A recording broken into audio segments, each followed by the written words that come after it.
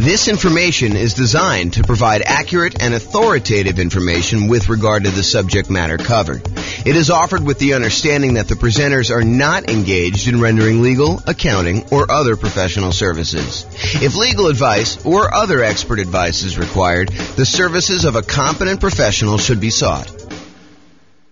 Welcome to the Frisco Real Estate Investing and Real Estate Financial Planning Podcast. Learn all about investing in real estate in Frisco, Texas, with a combination of real estate financial planning and modeling with numbers specific to Frisco, plus syndicated, more generalized recordings of live and pre-recorded real estate investing classes, not all of them specific to Frisco. Be sure to stay tuned after the podcast for a message from our sponsors. Well, good morning and welcome, everyone. We got a pretty exciting class today. I think this is like the traditional comparison that you've been waiting for. It is the class about, is it better to buy 20% down rental properties or to invest in the stock market? And we will do this analysis in about 300 U.S. cities. So the idea is, what if we decided to look at if buying 20% down rental properties as an investor, no nomad, no house hacking, no BRRRR, no kind of like fix and flips or anything like that, just buying traditional 20% down, non-owner occupant investment loans on rental properties in that market, using that market's kind of median price home and the rents that they would get from those types of properties as quickly as they can. Basically when they've saved up enough for a down payment to do that. And in the meantime, they'll be investing in the stock market, just like the stock market people are going to be investing in. And so they'll kind of say, is it faster to do these 20% down rentals in order to achieve financial independence and to figure out how much of net worth they have at year 40, which is kind of our cutoff point for doing that. So we'll go look at all those numbers and we'll see once and for all, although it's not really once and for all because there's all sorts of variations in these things. But we will see once and for all with this particular set of assumptions, which one is better? Which one gets us to financial independence faster? Which one gives us a higher net worth? Which one's riskier? And so we'll look at a lot of those different things. So I've modeled this out in about 305 U.S. cities. And so let's look at it. In both scenarios, whether you're doing 100% in stocks or you're doing buying up to 20% down rental properties, in both those cases, I assume that this particular person was renting the entire time. They were not buying owner-occupant properties to live in first and then doing the strategy. And the numbers would change if they decided to buy an owner-occupant property and then do either all investing in stocks or then do all buying 20% down rental properties, up to 10 rental properties. The numbers would definitely change because then they'd have an owner-occupant property. It would change a lot of the characteristics of the investment. That owner-occupant property matters a lot. I'll say it that way. And we'll see that come up time and time again when we do our analysis, because this is sort of like part of a series of classes where I look at comparing two different strategies and I show you how they do head-to-head. In case you haven't noticed, that's what I've been doing. About once per week for these live classes, I've been doing a head-to-head comparison of different strategies, and then we publish this eventually to the podcast and put it on the website and stuff like that. So you can see, though, these different comparisons, and you will see over time that buying that owner-occupant property has a significant impact on how things perform. And most of the time, it's better. So if you get nothing else from this stuff, look hard at whether you should buy an owner-occupant property first in your marketplace. Okay, so in this case, though, we're talking today about putting 20% down, buying rental properties, or investing in stocks.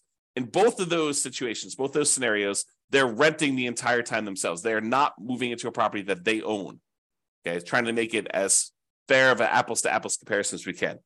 In the cases where they're putting 20% down, they save up their money until they have 20% down for non-owner occupant property, and then they repeat that until they have 10 properties, 10 rentals in total. Then they stop buying. Any extra money that they have coming in, they stick in the stock market just like the people investing in stocks, except these guys would have 10 rentals at that point. They buy the next property when they've saved up enough money for the down payment, plus any closing costs, plus 6 months of reserves for their personal expenses, plus 6 months of reserves for every property that they own so far. So if they only own 2, they need 6 months of reserves for those 2. If they own 8, they need to do reserves for all 8. And additionally, they need to be able to qualify for the loan based on a 45% debt to income ratio. We don't just give me a pass and say you don't need to qualify for a debt to income ratio. We do that calculation. So in markets where you have, challenging economics, where the prices are really high and rents are not quite that high, and that actually hurts your debt to income ratio because maybe you have negative cash flow on them, then we need to overcome that if you're really close to your debt to income ratio in order to be able to buy the next one. In cases where buying a property has really good cash flow economics, the amount of the price to rent ratio and your expenses on that property are such that when you buy a property, it actually helps your debt to income ratio, then that actually is probably not a factor. Your debt to income ratio will be easy to achieve there. Okay. But we do that calculation. So it's important for you to realize that that is a factor in this stuff. And while the 20% down people are saving up to buy their rental properties, they're also investing in the stock market with any extra money they have. So I've assumed that they're taking the extra money that they have and they're investing in, some type of index fund or something like that in order to save up their money and get a return on it while they're waiting to buy their property. So they're not significantly handicapped by having this money in some type of really low return thing, while the other people who are doing only stocks have it in some type of really good stock market account. And the people that are investing in stocks, they don't have any property at all. This is just stocks completely. And if you want to see the comparison of this, I have the URL on the screen. I'll try to put it in the show notes. If you're listening to this on a podcast, so you can kind of go and tag that. If you're watching the video, you can see it there and type it in. Or just go to the model page and you can go find the one that says 20% down payments versus stocks. And you can find it that way too. All right. So what does it mean for them to be financially independent? I want to talk about this so that you understand what triggers someone being financially independent. And this is the same definitions I've been using for people when they're thinking about being financially independent themselves, but this is the mathematical way we determine if someone is financially independent. And it comes from 5 different sources. I'll cover the 3 easy ones first. There are 3 sources that are super easy. It's all the passive income. So passive income from any Social Security, which we're not modeling in this case.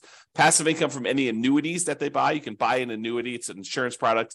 You basically pay a fee or pay a series of fees in if you're paying monthly or yearly or whatever it is. And then the insurance company will pay out a certain dollar amount each, whatever it is, month or year, to you as part of the annuity. So you could buy annuities. You could have Social Security, or if you have a pension, those count. Those are the 3 that we're really not talking about today, but those are 3 that would contribute to someone being financially independent.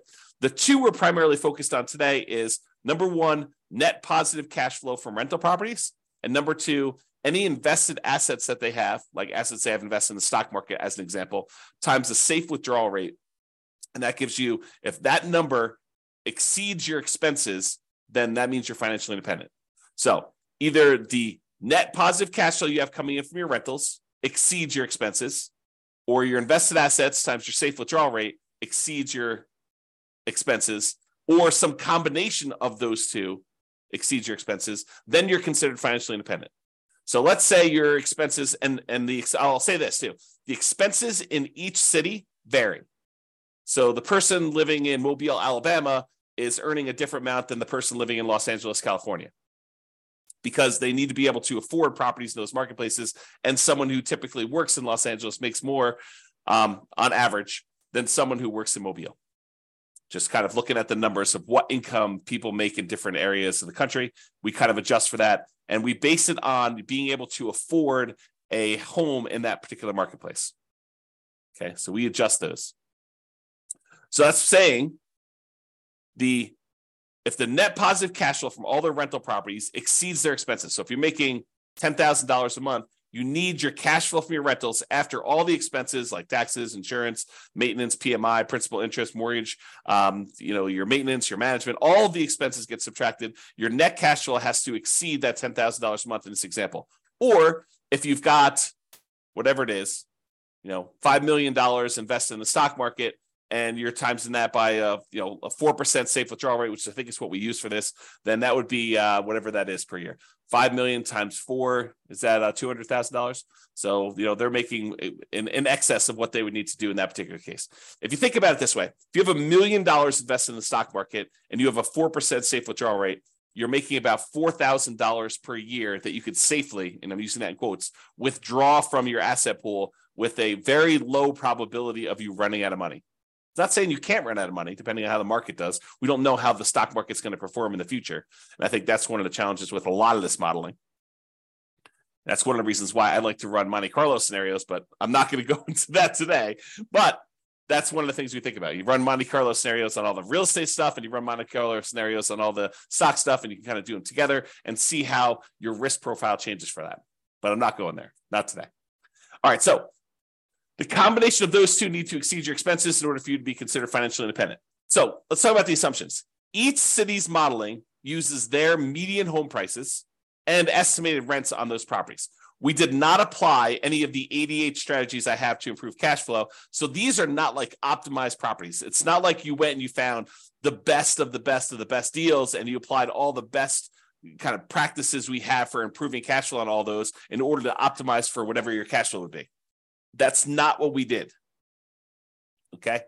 So these are sort of like run-of-the-mill, median-ish price properties. You could do a lot better than this.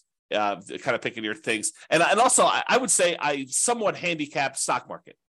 I think some people would argue the stock market has done better than what I used for my assumption, which was 7%. I use 7% per year in the stock market. Some people are like, well, James, that's really low. I mean, the stock market's obviously returned whatever you believe it to be. And I'll say, I think this is a defensible position, depending on what you're investing in the stock market. But if you invest in other things, maybe you do better than this, maybe you do a lot worse. And that's why you could change these assumptions and see how it affects things too. Okay. So each city's modeling uses their median home prices and the estimated rents in those properties. We did not apply any of the 88 strategies to improve cash flow. Just talked about that.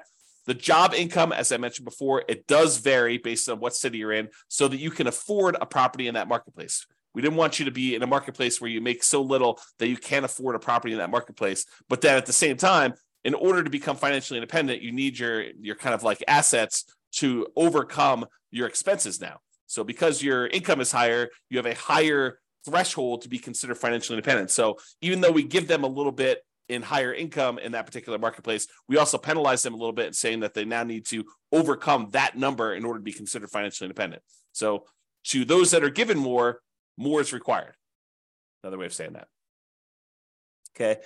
We just started off in every one of the cases, whether they're buying stocks or they're buying 20% down rental properties, everyone started with just enough such that they would have had enough for a 5% down owner-occupant property with some closing costs. In other words, everyone starts with 7% of the price of a property in their marketplace. 5% plus a couple of percentage points for some closing costs. And if that number is below $10,000, we set a minimum of $10,000. And this is true even though they are not buying an owner-occupant property. But the reason we set it up this way is we are going to compare this to people that do buy an owner-occupant property. And so I wanted to be close to apples as we could. So they all start with money as if they could go put a down payment down and buy an owner-occupant property, even though in this particular case, they're not. They're 7% of the way toward their 20% down payment in the case where they're buying rentals, and they're 7% of the way in order to take that money and invest in stocks. They're not really going to buy a rental property, but they could if we do another strategy where we compare these. Okay. And then the interest rates, if they were going to buy an owner occupant, they'd be about 6.5. In this case, they're not. And if they're buying that 20% down properties, we assume the interest rate's about 7%.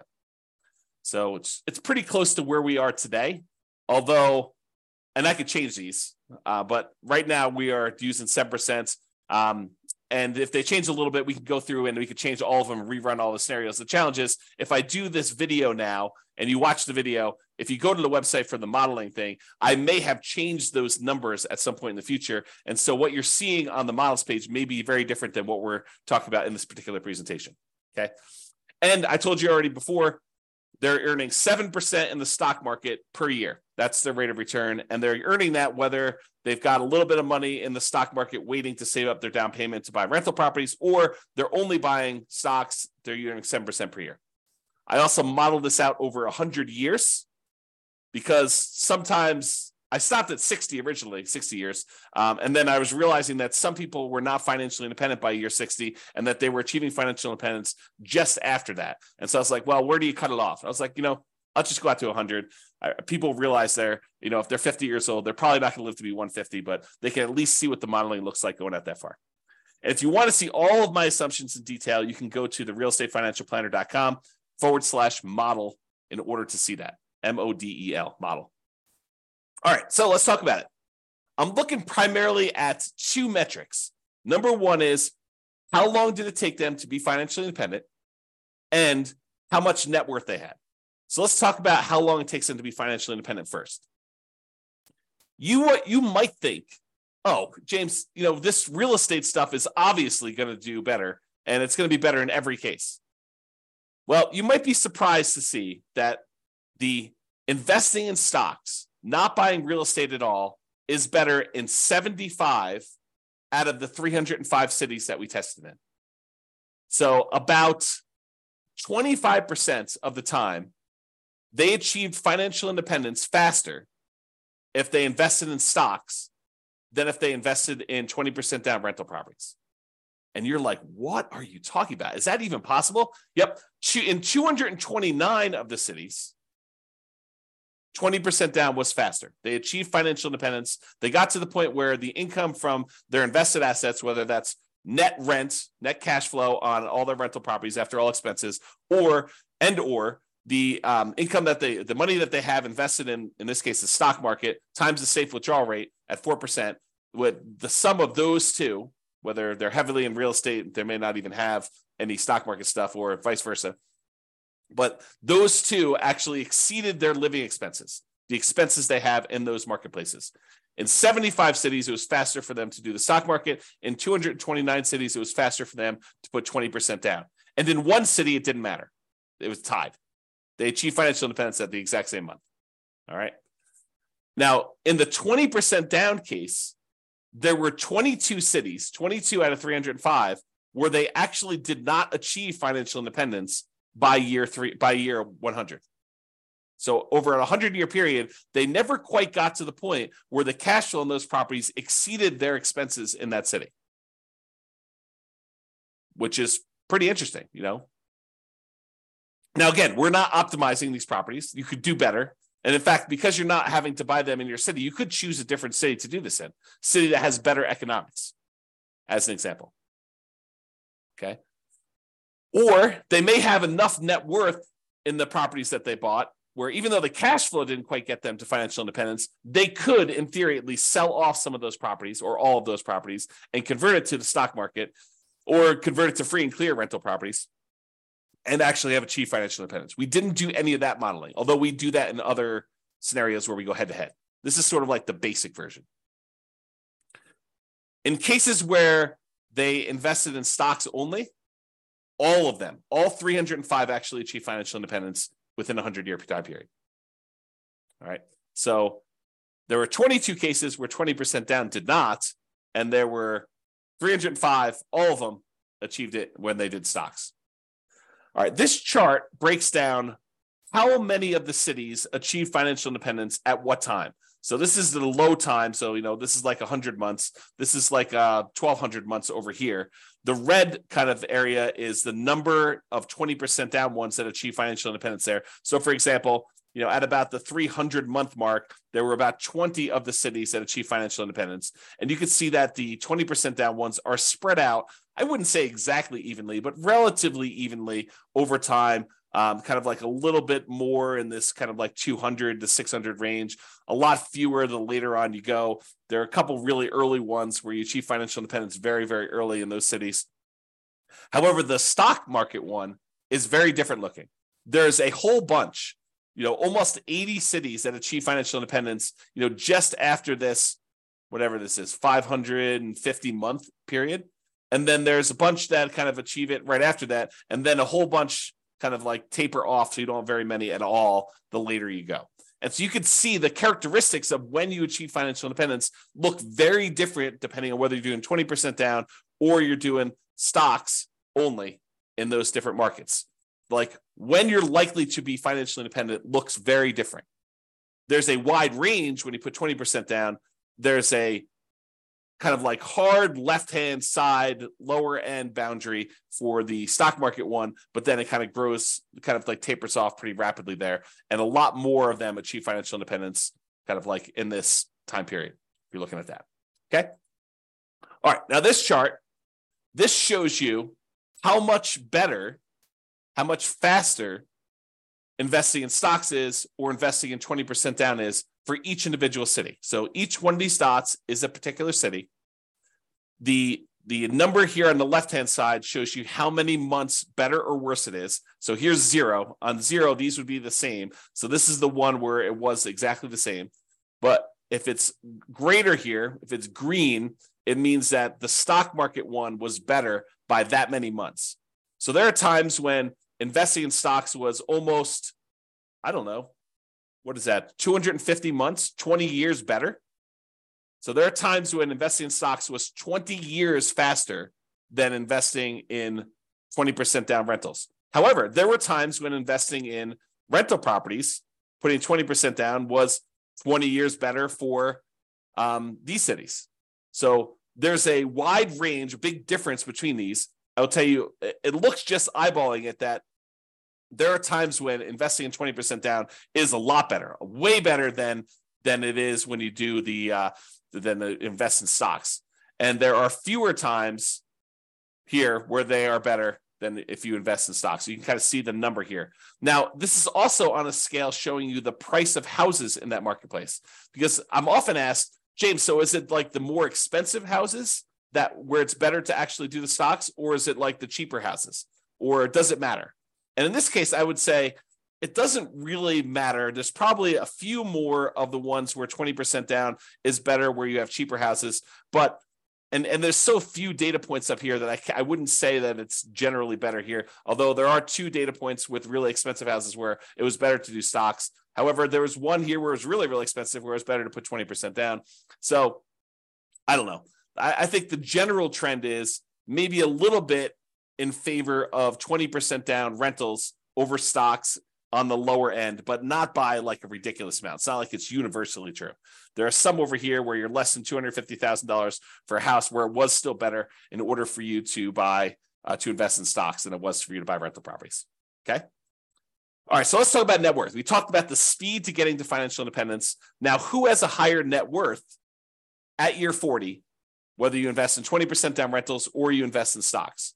So in 34 cities, a little bit more than 10%. In 34 cities, you have a higher net worth investing at year 40, investing in stocks than investing 20% down in rental properties. However, in 271 cities, you have a higher net worth if you invest in rental properties. So about 90% of the time, you'd be better off from a net worth perspective investing in 20% down rentals. For about 10% of the time, you would have been better off investing in stocks, which I think surprises a lot of people. They're like, real estate, it's always better. It's not always better. It's most of the time it's better, but it's not universally every single time better. And honestly, we're sort of handicapping both in some ways, right? We're not picking ideal rental properties. So you could say, well, you're really sort of like giving the short end of the stick to the 20% down rentals. Yeah, but I'm also not doing crazy aggressive, a 12% return per year in the stock market either. So both of them are sort of handicapped. And depending on what actually happens, we won't even know. Like we could predict the future right now, based on some reasonable assumptions about what has happened in the past. But I mean, we could see 17% per year on the stock market. And in that case, the stock market would do probably better than a lot of real estate stuff, provided the real estate does the same as what it's done.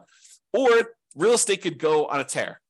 I mean, this last year, when interest rates have risen, it's been slowed down quite a bit as we try to get inflation under control. However, going back even before that, the last 5 years, where real estate prices have gone up like crazy, if that growth rate were to continue, yeah, real estate would look amazing, right?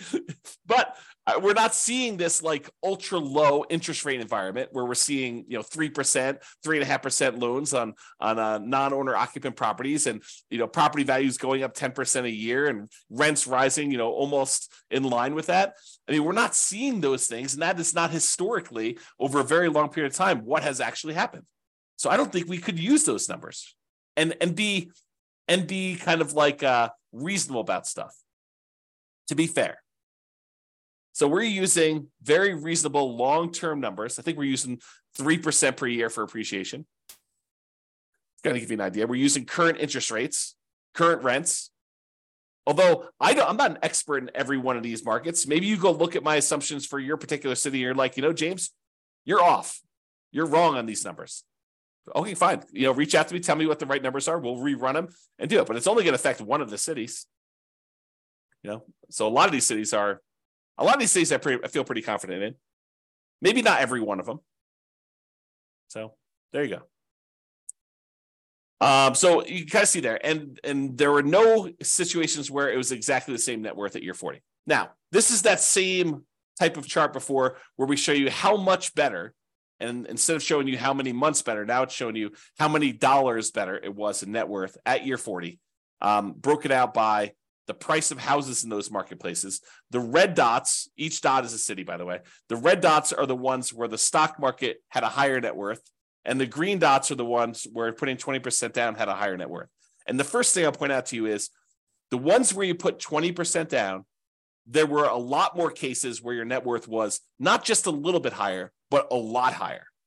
So you had a much higher variance, much higher range of how much better these strategies were. Sometimes putting 20% down was not like $500,000 better. It was like $10 million better, significantly better. But the red ones, the ones where the stock market was better, those all are relatively small differences better. So, they might be better, but it might have only been better by, $500,000 as an example. And there are not that many of them, as we showed you before. Okay. Now, is this skewed toward higher price houses? Yeah, maybe a little tiny bit. The higher your priced houses, the better the stock market was than buying the rental properties. But there are some cases where doing the rental properties, 20% down rental properties, where you're putting, where you had really expensive properties, where those were better too. There's a couple of green dots at very expensive houses as well. It tends to look, just eyeballing this really roughly, that when you have low-priced houses and you're buying 20% down rentals, you tend to have a higher net worth than if you invest in the stock market. But there are exceptions to that. There's at least one right here where that's probably in the $200,000 to $250,000 range, and there's a whole bunch between $250,000 and $500,000 where it was better to actually invest in stocks. Okay. All right. There were 21 cases where even with 6 months of reserves for your personal expenses, 6 months of reserves for a rental property when you buy a rental property, that the cash flow was so ugly buying rental properties that you ran out of money. And those were all cases where you're buying rental properties. You never ran out of money if you were doing stocks. Okay. And in 284 cities, you didn't run out of money in any of those. Okay. But in 21 cities, there were ones where you ran out of money. Now, we did not apply any of the 88 strategies to improve cash flow. We did not cherry pick better deals. If you happen to be in a market where the cash flow is really, really, really, really ugly, you don't have to buy in your marketplace. If you're in a city where, every time you buy a property, it's negative $3,000 a month cash flow, maybe you go to a different city. That just seems obvious to me. Or maybe you do a different strategy. You don't put 20% down in those cases where you'd have significant negative cash flow, because the more you put down, the less negative cash flow you're likely to have.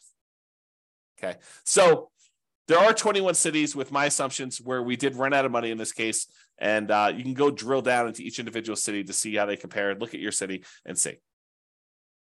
And this shows you like the ones where you were likely to run out of money. The red dots are the ones where you ran out of money, and it tends to be you have a much more likelihood of running out of money the higher the price point. So sorry for people in California where you have really expensive properties. Because I bet you, not all of them, but I bet you a lot of them are California. All right, so here's a summary of some things.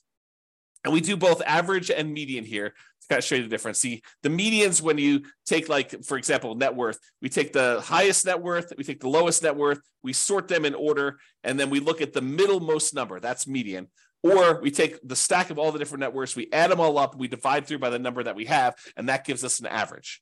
So when we look at the median net worth at year 40, when you put 20% down, is about $8.9 million. Squint really hard, it's about $9 million. Okay, so about $9 million when you put 20% down to buy properties. That's the middlemost number at year 40 for kind of net worth. Now realize these are in inflated 40 years in the future dollars. If we want to think about what that number means in today's dollars, it's about a third of that. So squint really hard, and it's about $3 million in net worth in today's dollars. Okay, in other words, $9 million 40 years from now will feel like having $3 million today. So if you have $3 million today, that's about what it will feel like to have $9 million 40 years in the future, just from inflation. So the 20% down has $9 million, 8.9. When you invest only in stocks, the median at year 40 is about $4 million. So it's almost $5 million difference in net worth. Better if you put 20% down. So on median, the middlemost one here was almost $5 million better if you put 20% down versus if you invested just in stocks. That's a significant difference. And if you look at average, the average for 20% down for net worth was almost 12 million versus just about 4 million for the stocks. So it's almost $8 million difference if you look at average. All right. Now, it's really clear that you didn't buy any properties when you invest in stocks. You have about 10 on average when you put 20% down, or on median, 9.8 on average. So there are some cases where you didn't quite get to 10 with the stock market, with the average one when you're looking at that. In terms of how long it takes, the months it takes in order to achieve financial independence, like the minimum target monthly income in retirement achieved, that's what MTMIR, wow, can't even say that, achieved means. When you put 20% down, you achieved your financial independence in about 509 months. When you did stocks, you achieved financial independence in about 659 months. So it's about 12 years faster on median, or about 30% faster for you to invest with 20% down than doing stocks. Now, when you look at averages, it's about 25% faster. And a difference of about, well, let's see what that's probably 11 years. So it's 11 years faster for you to do 20% down on average for doing those. Now, as far as risk goes, what's riskier?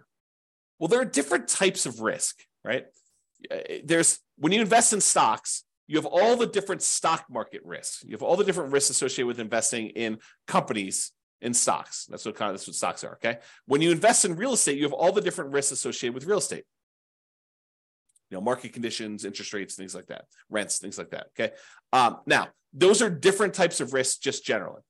And I'm not going to try to compare those risks head to head, but there are measurable risks. Like how risky are you in the terms of debt to income ratio? Well, when you're doing kind of like your debt to income ratio for investing in the 20% down rentals, your debt to income ratio is higher. It's more risky for you to invest in the 20% down than to invest in stocks. And the average debt to net worth, 47% on average compared to zero, or the average debt to account balance, 219.84% to 0%. So in other words, because you're taking on debt when you're buying these 20% down rentals, and you're not taking on any debt when you do the stock market ones, you will find that you are riskier doing 20% down than if you are not doing 20% down, than if you're not taking on any debt at all. Okay, so in general, it is riskier to put 20% down. All right. I think I've been talking about this idea throughout, but median property and rent. You could apply the 88 strategies we have to improve cash flow, to improve the numbers for the one that has rentals. we're basically using the median price properties and what rent might be on those properties in each market. You should be able to choose and do better than that. And I do model some of those improvements in the other scenarios that we run or the ones that we plan on doing videos if we're in the future. So you'll see the impact of that as we go, or go look them up now. A lot of them are available. Now, if you happen to be an expert in your local marketplace, you look at my assumptions, and you're like, James, these numbers are off, go ahead and reach out to me and I can change them. And we'll change them and we'll rerun everything.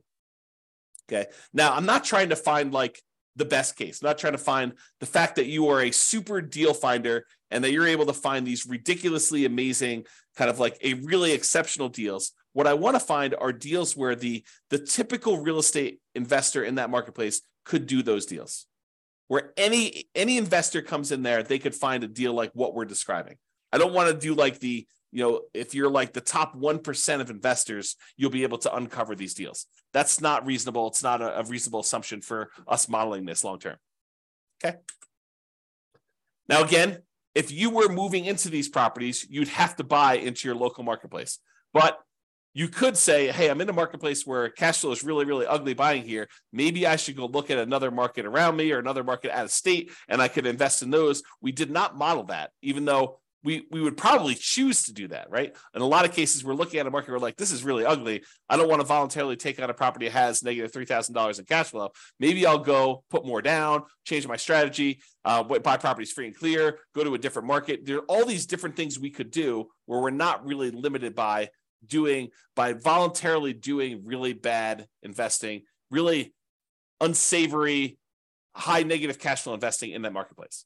So it could be a lot better than what we're showing if we use some just really basic common sense stuff of changing our strategy or doing something slightly different or applying the strategies to improve cash flow or whatever we're doing there.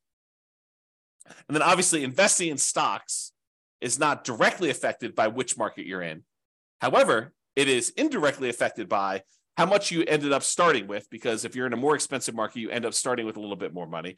The amount you're earning, so if you're earning more in a marketplace, you actually are setting aside more into the stock market investments, how much you're saving, and the criteria to be considered financially independent, because if you're in a more expensive market, your expenses are higher, so you need a higher hurdle to overcome to be considered financially independent. So all those things do factor in. I do take that into account. All right, so in conclusion, in our current market conditions, current prices, current interest rates, current rents, in about 300 U.S. markets, using what I would refer to as less than ideal median price to rent properties, putting 20% down tends to outperform investing in stocks in terms of net worth and speed to financial independence. The market does matter, though. In some markets, investing in stocks is faster, more profitable, and arguably better. Generally, investing in real estate tends to be riskier, whenever you measure risk with debt, especially. It's best if you look closer at your specific market and apply as many of the 88 cash flow improving strategies as practically possible to improve on your own personal implementation. And you can do that. Just go to realestatefinancialplanner.com/model, MODEL, and you can see your city and go drill down into we probably have a couple dozen up right now. I'm planning on adding till we get to about 100. Provided the server can handle that load. We'll see how it goes as I really ramp up and do a lot more of these, because realize we're not just doing one, we're doing 300 every time we add one. So it gets very large. The data sets get very large over time. All right, so that's all I got for you. I hope you enjoyed this presentation. This has been James Orr. Have a great day. Bye-bye for now. With home prices up, mortgage interest rates up, and rents up, but not quite enough to counteract the higher prices and interest rates. Cash flow on rental properties in Frisco is harder than ever. Book a call with the Real Estate Financial Planner to apply our proprietary 88 strategies to improve cash flow on your rentals. See the show notes for a link to schedule your call and improve your cash flow today. If you're a real estate agent, lender, or professional in Frisco that wants to help our real estate investor listeners, consider reaching out to learn about collaboration opportunities with this podcast. We'd love to add more value to our listeners by having you assist our investors buy, sell, and finance their real estate investments. See the show notes to schedule a call to discuss collaboration opportunities.